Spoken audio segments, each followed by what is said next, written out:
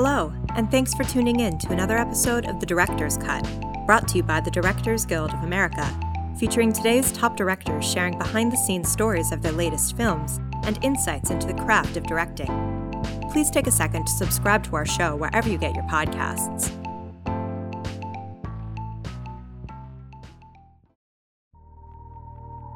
This episode takes us behind the scenes of director Jon Favreau's new musical feature, The Lion King. A photorealistic remake of the 1994 animated film, the film follows Lion Prince Simba, the son of King Mufasa of Pride Rock. When Mufasa's death at the hands of his brother Scar results in Simba's exile and Scar's ascension to the throne, Simba must make new friends, grow up, and battle Scar to take back what is rightfully his. In addition to The Lion King, Mr. Favreau's directorial credits include the feature films The Jungle Book, Elf, Zathura: A Space Adventure, Iron Man, and Chef, the movies for television Smog, Bad Cop, and Life on Parole, and the pilots for the series In Case of Emergency, Revolution, and About a Boy. Mr. Favreau also serves as the third vice president of the DGA. Following a recent screening of the film at the Harmony Gold Theater in Los Angeles, Mr. Favreau spoke with director Sam Raimi about filming The Lion King. During their conversation, Mr. Favreau discusses making the film in what he describes as a multiplayer VR filmmaking game, working with actors amidst the stress of a highly technical film, and keeping an element of human imperfection within a digital realm.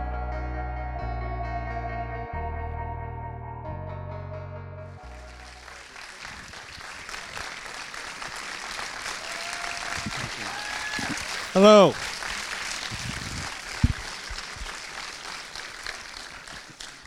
Thank you for that warm welcome for Mr. Favreau. And John, congratulations on this visually stunning, joyful, heartfelt, uplifting film that was really a groundbreaking, visual, extraordinary experience when I saw it at the ArcLight in Santa Monica. Thank you, Sam Raimi. Can we hear for Sam Raimi, by the way? How nice of you to come out and do this, Sam. I go way back with Sam. Yeah, when did we first meet? I don't even know. I've known you so long, I don't even know when we met. I saw you we talked for the first time in depth on the set of Spider-Man 3. That's right, because I was visiting, I was getting ready to do Iron Man 1. Right. And I thought, oh my God, am I going to have to do this? It seemed so intimidating. I climbed up, it was like a skyscraper set. I walked up like 3 flights of stairs in a set on a stage in a skyscraper. And there was Sam, cool as a cucumber. And Avi Arad brought me over to meet you. And I was like, I'm not going to be able to do this. Yeah, you did great. I loved Iron Man. My kids thought, finally they've made a good superhero picture. That's what they told me when they got home from seeing it. They just absolutely loved it, and so did I. It was groundbreaking also in its own way, and I've gone on to watch all of your technically groundbreaking and emotionally stunning pictures, like Jungle Book, for instance. Thank you, and back at you. Yeah, Thank you. In Jungle Book, you had Mowgli in front of a green screen. I got to visit you on the set there, and I saw you working with Bill Pope.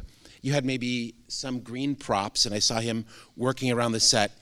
But in this film, you had no motion capture whatsoever. Is that true? That's true. The only capture data we had was of camera positions, so it's a little confusing. So I'll try to explain it as simply and quickly as I can. We would basically the beginning of there's no everything you see is fake, right? So all the environments, all the performances, everything is completely built by animators and CGI artists. There's one shot. We put one live action shot in. Thank you. One live action shot. Does anybody know which one that is? Yes? It's the first shot. Yes. It was the first shot in the movie with the sunrises over the circle of life, because I wanted to put a real shot in. So I know if people said, "Oh, this looks fake," on that shot, I knew that was more about them than it was about the movie. So there's one live action shot, but the rest of it's all built by artists. And so we started the process with story department, pencils, show reels, everything you would do. It was exactly as you would do it in a Pixar film or an animated movie until we hit layout. And that's the part that we're talking about now that you were asking me about. Once we got to the point where the whole movie was laid out in pencil and it played, instead of doing layout on a computer, we uploaded all the digital files into VR and created a multiplayer VR filmmaking game so that I could have a full crew, live action crew, go into the digital world, and I could have my cinematographer, my AD team with me, I could have my script supervisor, and I could have my set dresser, and you had the whole culture of a live action film collaborating and making creative decisions as you would in a live action film in VR space. And that's when we recorded the dollies and the cameras and all the stuff that we had in the volume, and we would record the camera movements, but all of the performances were keyframe animated. Wow, that's fantastic. Fantastic. Original. It's tomorrow's filmmaking today. It's really fantastic. So I can't help but ask, does that mean you wouldn't actually have to go into work? You kind of send your avatar to the virtual world? In theory, I could have sat home with my headset on and flown around, because we would have location scouts. I think we got up to 6 people at a time on the set. But we were talking, so it was, even though it was confusing sometimes, because you might walk over there in VR, but I hear your voice coming from here because you're sitting next to me in a chair. But we quickly got used to it, and we went from walking around to flying around, and we built filmmaking tools like viewfinders and dolly tracks, and then if you took off the headset, you would see a real dolly with a real dolly grip and a real crane, except instead of a camera, you would have some encoding equipment. And so however that moved, with all of the imperfections that come from the cinematographer operating the gear head and the dolly grip pushing the chassis, you would get all of those idiosyncrasies, and that's what we were after, to make this film that was built completely with animation appear to be a live action film, which was what I was hired to do. Something that was a live action adaptation of a Disney animated film like Jungle Book. And this was the way we figured out to make it appear that way. Wow, what a great stylistic approach. And that's probably what contributed to its realism so much, that those little camera jiggles, that the not perfect computer move. Yeah, the Japanese call it wabi-sabi, and we talked about that a lot. It's the human imperfection. You see the hand of the artist, the human touch, and really embracing that, and not, because with animation it's very easy to put a perfect camera move, and with CG in general, I mean, it's easiest to put the perfect camera move. You plot the 2 points, draw a perfect arc between them. That's the camera move. And so we effort, you and I, we've talked about this. How do you make those CG, those animated shots fit into a live action film, so they don't stand out as something different? That's right. It's a technique we employed a lot with the superhero pictures that we made. Right. When the rocket roars past, or Iron Man roars past, there'd be some thrust shake from that camera, and all those little touches is what gives it its realism. And it's that balancing act that I learned working on the superhero films, which is like, just because you could do anything with the camera doesn't mean you should. And certainly with and with Jungle Book, because we had a live action kid to tie into, we very much tried to keep everything and all the animation as naturalistic as possible. And now, as we pull that one character out, we try to maintain that sensibility. So now I understand why you went for the great Caleb Deschanel. I mean, you never would imagine the world's greatest cinematographer, one of the top 4 or 5, why would his talents be used on an animated film when everything is determined by the artist, but it's completely different? Yeah, in this case, we were doing, he wasn't just consulting, he was there operating the camera on all the shots. Wow. So what I knew, I needed a guy like Caleb, and I've been wanting to work with Caleb forever, and I'm a very collaborative filmmaker. So I like to, do a tech scout and talk to my department heads, and we work it out when we watch it, when we watch the performance, or when we look at the location. And I knew I needed somebody like Caleb, because I needed the emotion of Lion King, and I needed, because the animated film is a classic, and I knew I didn't have at my disposal everything they had on the animated film. I couldn't have anthropomorphic faces. I learned pretty quickly when we were figuring out how to do the animals in Jungle Book that there's a very fine line between photoreal animation and the island of Dr. Moreau. And if you go too far and make a photoreal animal with that level of rendering, if you start to make it do weird things or things that you don't expect, it takes you out of the film, at least for my taste. Did you limit yourself as far as the movement in the animals' faces to what they could do?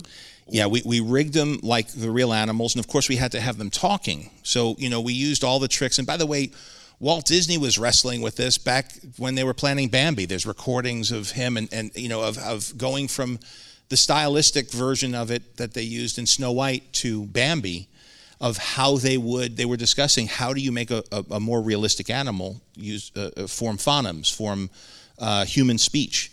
And the real learning from me was the movie Babe. Do you remember the movie Babe with the pig? Yeah. So with Babe, I felt tremendous emotional connection to that character, but it was a real pig, and they just made the mouth move enough to talk. And so the reason they covered Babe like you would cover, because they were covering a real animal. And when George Miller was planning that, and I've talked to him, I visited him when I was promoting the Jungle Book down there when I was in Sydney. I saw him, and we had a really nice conversation. He would just film the real animals, and it was amazing that through the voice performance and the story more than anything, and the music, you can get that emotion. And I knew that Caleb Deschanel could make those emotional moments, with the backdrop of Hans Zimmer's music and these beautiful images. He had photographed Black Stallion, and I felt tremendous emotion in that that's film. Right, he did do that. That was fantastic. The horse wasn't crying in that movie. So I said, I need somebody with that level of photographic artistry, and even though he had never done an effects film before. And so we built this toolkit out so that we could collaborate and make it seamless for him to jump in and bring his artistry. And that goes for all departments. So often technology pushes aside the traditions of the past, and I wanted to figure out a way to embrace this century of tradition, and that dealt with who I worked with, how they worked, and the workflow on the set, because they give you new tools, and they're like, anybody could walk up to the screen and move a tree. I'm like, that's not how it works on a film set. You got you got a set dresser, and you talk to the AD, and you tell, and they keep track of what each department's doing. Wow. And so we kept that organization that a live action film would have. And so as all these new people who were writing code and this new culture of technical people were learning the film culture at the same time. And when they were setting lights, you set lights in a much different way when you're in a video game or in an animated film than you do when you're live action. And so Caleb Deschanel would sit down and say, no, just put one light. Don't put 7 lights, just put one light there and move it now. And he would teach them how to set lights. So we had this real cultural exchange between tech and cinema that I was very excited about. That's one of the things I'm most proud of on this one. It was beautiful, and I guess your assistant director, Dave Vangus, must have had a whole new set of tools to explore and work with, and a different way of working than any other picture that's ever been made, I imagine. Yeah, we had been through motion capture, which had a similar workflow in the planning of the Jungle Book, but on this one we were inventing all new tools and a new way of doing it. But it's great to have that voice on the set of somebody who knows about movies. And also it becomes down to between him and Kim Richards also, who served as second, who was a trainee on Jungle Book. And now because she was learning all the technical things, was able to move up through the ranks quickly because it's such a specific skill set to be working on these technical films.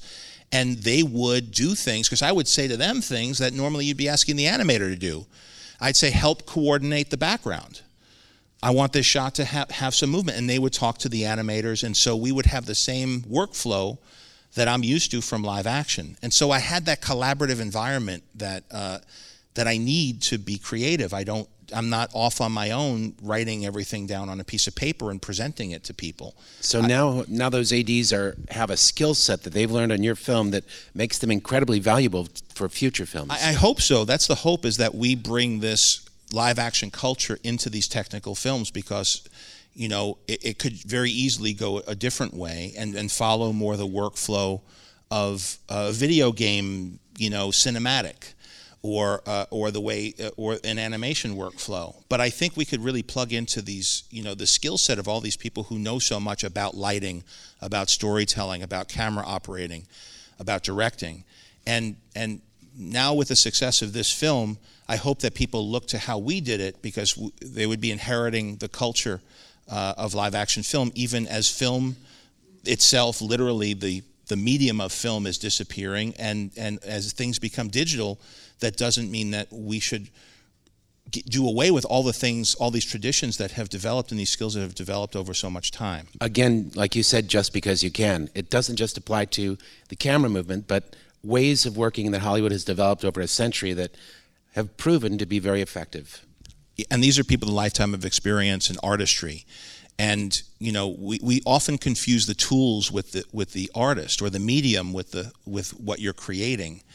And this is the most handmade film I've ever done, because all of these things that people get preoccupied with, they're just tools for these artists to hand paint every frame.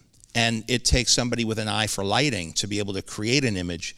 It's not the computer that does it, it's the artists that do it. And so everybody asks about the tech, but I always want to reiterate, no, it is hundreds of people at the end of the credit roll who have worked hundreds of hours on every image.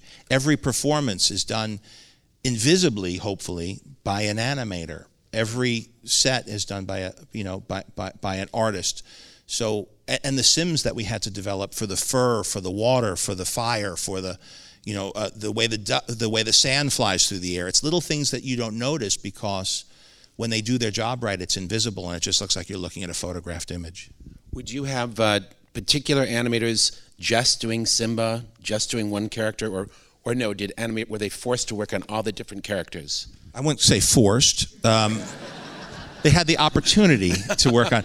I had Andy Jones, who I had worked with on Jungle Book, who won the Academy Award for that film, who had previously worked with Jim Cameron. A lot of the people I worked with were Jim Cameron's team from Avatar. So I inherited a lot of that talent and a lot of that knowledge and tech. And that was our jumping off point for Jungle Book. And now we've developed it further. And as we are working with Andy has teams. We had an animation team in Los Angeles that was feeding the game engine, which was a much simpler form of animation, enough to set cameras. And then when those dailies from those cameras were cut together, the whole last year went away from that process and back to the workflow of an animated film, where I was then directing the animators directly through, most of them were in London working for MPC, but we would have a link, and I would have dailies for several hours a day, as you would on an animated movie. Because everything, once the shots were set, you had to refine everything within that frame and make little adjustments to the camera, to the characters. So it started as an animated film, and then we inserted this live action workflow into the middle in VR, and then we finished it like you would an animated film. In that live action workflow aspect of it, you jumped to where there were cameras. But going back one step, did the artists and yourself have to create an environment in the virtual world first and then do a location scout in that virtual environment? Yeah, it's not unlike what you do. I mean, it's the same thing when you have set extensions, or when you're deciding on what sets to build in real life. You start with photographs or drawings or things that are evocative of what you'd like it to look like. Your production designer, in our case James Chinland, started putting up art. We did scouts in Africa, so we had images from Africa. We had images from documentaries. We started to bring on, of course, this fantastic art department that would draw keyframes, as you would on the Marvel movies we did. And so those keyframe moments from the story start to populate the wall of your conference room, and you start to walk around and get a feel for it together, and you start to make adjustments. Then Caleb comes in, comments on the lighting. We would, in Photoshop, paint over them. And so we had a room full of images that we thought were right. And then, because it was an interesting set of challenges here, because it had to look real, but it also had to look like Lion King. So any image we had, it had to tick both those boxes. It had to look like it could have really been photographed, but be evocative of the original film. And so we started to get a look for the film, and then James Chinland would build it out with his department, with the VAD team, and we would create a digital environment that could then be uploaded into virtual reality, and then we could, put on the headsets and walk around Pride Rock and once Andy Jones started animating everything, instead of just going to render, we would pull that in. We'd have suggested camera positions based on our scouts, and then we would go in with our camera crew, and we had a proper shooting schedule where we would go in there and set cameras and tracks and moves and do takes and hand those dailies over to the editors, let them do their job. Don't just give them, like in previs, don't just give them what you asked for. Give them a whole take of every camera angle and let them decide what the best angles are. And so that's why you start to get this organic feel, hopefully, from the film. Oh, wow. Well, working with Caleb, for instance, to get specific about working in the virtual world, being an old school technician, in the old days, Caleb would have gone to this location and said, Johnny, put a 10K up there with a straw gel. Now, how does he doesn't have the knowledge, I don't think, before he made your film, to communicate in technical terms with the lighting animators. So no, but we did the same thing. We made it like what you just said. We'd go in there and say, well, where's the sun? And we could adjust not the time of day that you shoot, but what position we want the sun in, so we get the backlight, let's say. And if we were in a set where we needed to augment with lighting, he would say, put a 10K there. And we would then make the people on the boxes figure out the way to light it as a gaffer would in a live action film. So we made everything as user friendly as we could. And you could actually, even with the tool set we have, you could click on a light and put a 10K up yourself if you wanted to. So John, you're not on a set, are you literally in a mission control situation? It depends when we're all in VR, you'd see everybody in goggles, and we would have hand controllers where we have a toolkit where we could spawn a camera, or I could take a Polaroid, I could switch lenses, I could leave the Polaroid there and bring Caleb over to look at the shot that I took. He could take a Polaroid, or we had like a tilt brush type tool where I could actually draw in 3D in the air and with an arrow draw like I was drawing over a storyboard, except it would be over 3D space. But you don't need actually a large physical space at all, do you? You could just do it in a garage. We could have done it small. We did certain operating over it, but we liked having a big space because we would then bring in like Steadicam operators, and we would have them actually move in a real way, because if you scale their movement, it starts to lose some of the texture. And for the Circle of Life shot, when we come in, that helicopter shot when we fly in to see Mufasa, we tried to do that with a spline and it looked fake, and we ended up bringing in a drone operator, and we had a drone operator in our volume flying a drone around our miniaturized digital set. Wow, that's attention to detail. I mean, to know that floating camera is not a helicopter. It actually scaled properly to be like a drone, and then we would have drone shots in like Can You Feel the Love Tonight, where it's going too fast for how fast they're running, and you have to back pan. All those little things, and cutting out when the shot falls apart, and not making every shot perfect from cut to cut, but making it that you're cutting out, like with nature photography, you want to use every frame of that. If you're seeing two lions fight, you're not going to get multiple takes of that, and so you cut when they roll behind the rock. You don't cut when it's interesting and exciting like you would in a superhero fight. That's cool. Yeah. So it's to give it that look, that documentary look. So all of it was to serve the sensibility of, hey, let's make this look like we really filmed it, because if it just looks like an animated, even though we used animation techniques, we wanted the texture of it to feel live action, because anything else would have felt very redundant with the original, which still holds up. Is the role of the editor diminished with that? So much planning has to go into every shot. It's almost like you're designing from the sound of that for that particular cut when the elephant went behind the rock.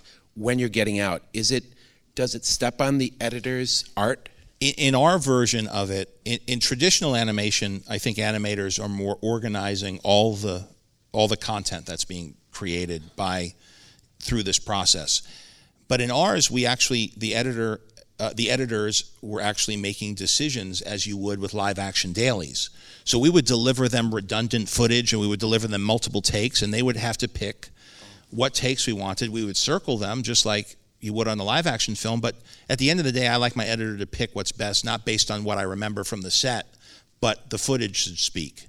And so I empower my editors very much. It's a very important position, because they're really your co-pilot through this process. And I want them to be my set of eyes, and they're the ones who are going to break the news to you that the take is too long.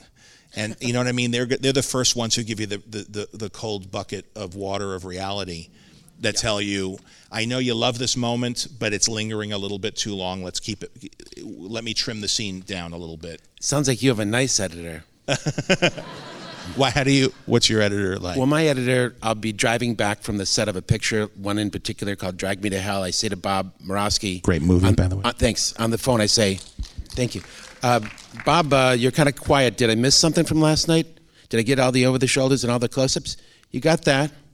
I said, well, did I miss something? He says, just one thing. I said, what? The performances. Oh, okay. I'll do better.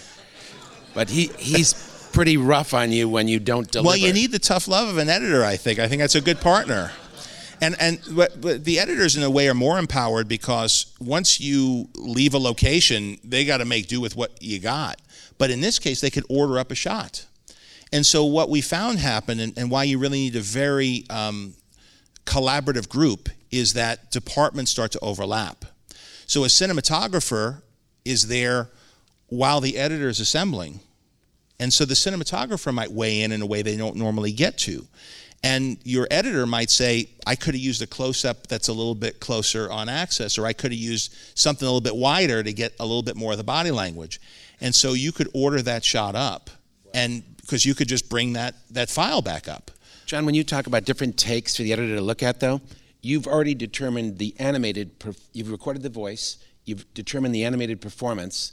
So we're talking about camera angle, movement. Yes. Speed of the camera, what have you, the feel of the... Right, and then I would go back in and if I needed to adjust performance, that would be in the animation portion in post-production. And then Rob Legato, who is my animation supervisor and second unit director, my VFX supervisor and second unit director, if that's not confusing, it would be on stage. And so if I would change a performance, I would then feed it back to him. Instead of going back to the vendor, I would feed it back to him, and he would operate a camera again over the new finished animation. So it was very iterative back and forth, but we always wanted the handmade feel around the camera operating. Did you ever have the early stage where you had storyboards on a reel? So we had, again, if you had come in the first year, it would have looked just like an animated movie. We basically did every step, and if you look at the credits, it was the same crew you would have on an animated film. The big difference was in layout that's normally done on a computer by one person who's making a lot of decisions about lighting, choreography, performance. There's one person who's overseeing a lot of that work. It's like previs. Yes. But in this case, instead of the previs person or the layout artist saying, here's where the camera should go, here's how the camera should move, here's where the light should be, you're letting your department heads weigh in, and not just weigh in by looking over their shoulder and consulting, but weigh in by walking around on the set while you're shooting takes like you would in a real movie. So everything was to make it look like a real movie on the set and on the screen. You've dealt with so many great actors and got so many fantastic performances. I didn't know Seth Rogen could sing. Man, that was really great. And funny when he was a little off key on purpose at times. It wasn't on purpose, but I'll pass it along. I kept it in though. It was great. It was great. It was really funny. He was surprised. I ran into him at the DGA meeting. He was surprised he sounded so good. I said, I didn't know you could sing. He says, I can't, John. Cut together like 60 takes. This note I hit that time. Then this note I hit that time. He said I would. Well, the same thing with performances. So what this does too, as a director, is it allows you to concentrate on the thing you're not dividing your focus. And I don't know what it's like for you, but certainly on the big ones, on the big movies where there's so much going on, you have to kind of multitask, and you're talking to the actors about their performance, but then you're also talking to the DP, and you're talking to your line producer, your AD, and you're looking at the schedule and your shot list, how much time you have left, and you're having to juggle these things and try to create this peaceful environment for when you're actually dealing with the actors and pushing everything aside. That's a big skill that you learn over time, to be able to compartmentalize things so that you're not bringing that energy into the performance space. That's so accurate and intelligent that you'd mention that, because really, in an ideal situation, you want to get through all that, which you have to do in the moment, so that you can do the most important thing and direct the actor. Yes. So you want to, it's all about performance. At its core, you're photographing all those things that you think are important but really the thing that the human element is usually your cast or your star, or that the human moment that you're capturing using all this technical stuff, whether on a live action film or otherwise. And so what this allowed me to do was concentrate completely on the actors and not worry about camera at all. Wow. And so I would take that room that had all that tech gear in it, and I would sweep it all out. I would bring in Fisher booms like they use on sitcoms, and I would use lavaliers, and I would have my actors, and they could hold their script in their hand, and I would run it like a theater rehearsal. We had a black box theater. We would have some video reference for the animators, no motion capture, nothing technical at all. And I would be in the room just with them, no big crew, and it felt like a rehearsal space. And I'd run it, and then we'd do another take. We'd run it again. We'd have long lenses with video cameras, 20, 30 feet away from them. And I would go in there and say, okay, try this line, or let's do it again, or I would let them improvise, overlap, make eye contact, work the scene, and now I had every voice performance I needed. And not only that, I had improv lines that nobody, thought of, or I have the writer there, Jeff Nathanson, who would, if he saw them do something or they wanted a line, he'd write something, or I'd come up with something. So it felt very much like an independent film in those areas. Wow, how personal. I guess that's the secret of making something so powerfully emotional like this, is you get back to the basics of that human And it's all connection. about the humanity, and that's our medium is about empathy and humanity and the human condition, and you have to, even when new tech avails itself to you, you have to prioritize it behind the human storytelling aspect of it. And having an understanding of the technology, you could help shape the technology to support that, and you could also not get, the more you learn about it, the more you're not preoccupied with it, and you can make it go away. And so in this film we had so little freedom as to how much we could deviate story-wise, that I wanted to make sure that the moments that we could deviate, like Timon and Pumbaa, or areas where we're expanding, like with Sarabi and Nala, that I wanted to bring more of that spontaneity and the human feel to that, to the singing, to the music. Any place I could bring humanity into it, I wanted to help create the illusion that you weren't looking at something that was completely artificial. Well, John, he's holding up the sign, so I think it's going to be time 1 minute for us. Yes. What are you going to do with that last minute, Sam? What's the one for the people here and the people listening on their iPhones, on the podcast, in the gym, or in traffic? What's the 1 minute question you have for me that's going to tick all those boxes and end with a bang? Well, okay. How does it feel to have co-starred in Spider-Man Far From Home, the most successful Spider-Man in the history of the Spider-Man films? No hard feelings. No hard feelings. And then have it rule the box office for 3 weeks, only to be replaced by your film that you directed, Lion King, that now is heading toward $1 billion. I will say this, and I'm not being facetious, that if you had not been such a gracious host, and you had not completely established our whole understanding of superhero movies through the first Spider-Man at a time when we needed it most, at a time when our country needed a story like that, and if you had not brought the innocence of the rise of a hero and that whole Joseph Campbell arc, I would never be doing what I'm doing. And if you had not been such a supportive friend over the years for me to pick your brain and ask questions, all the way up to being here on stage with me, I don't know that I would be able to be doing anything I'm doing. So I throw it back at you with complete gratitude. You're a great friend, and thank you for doing this for me today. Thank you for your kindness. Thank you, sir.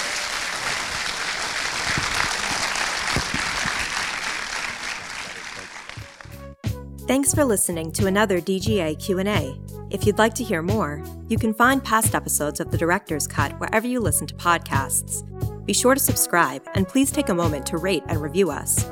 We'd love to hear your feedback, and you can help fellow cinephiles find the show. Thanks again for listening, and we'll see you next time. This podcast is produced by the Directors Guild of America. Music is by Dan Wally.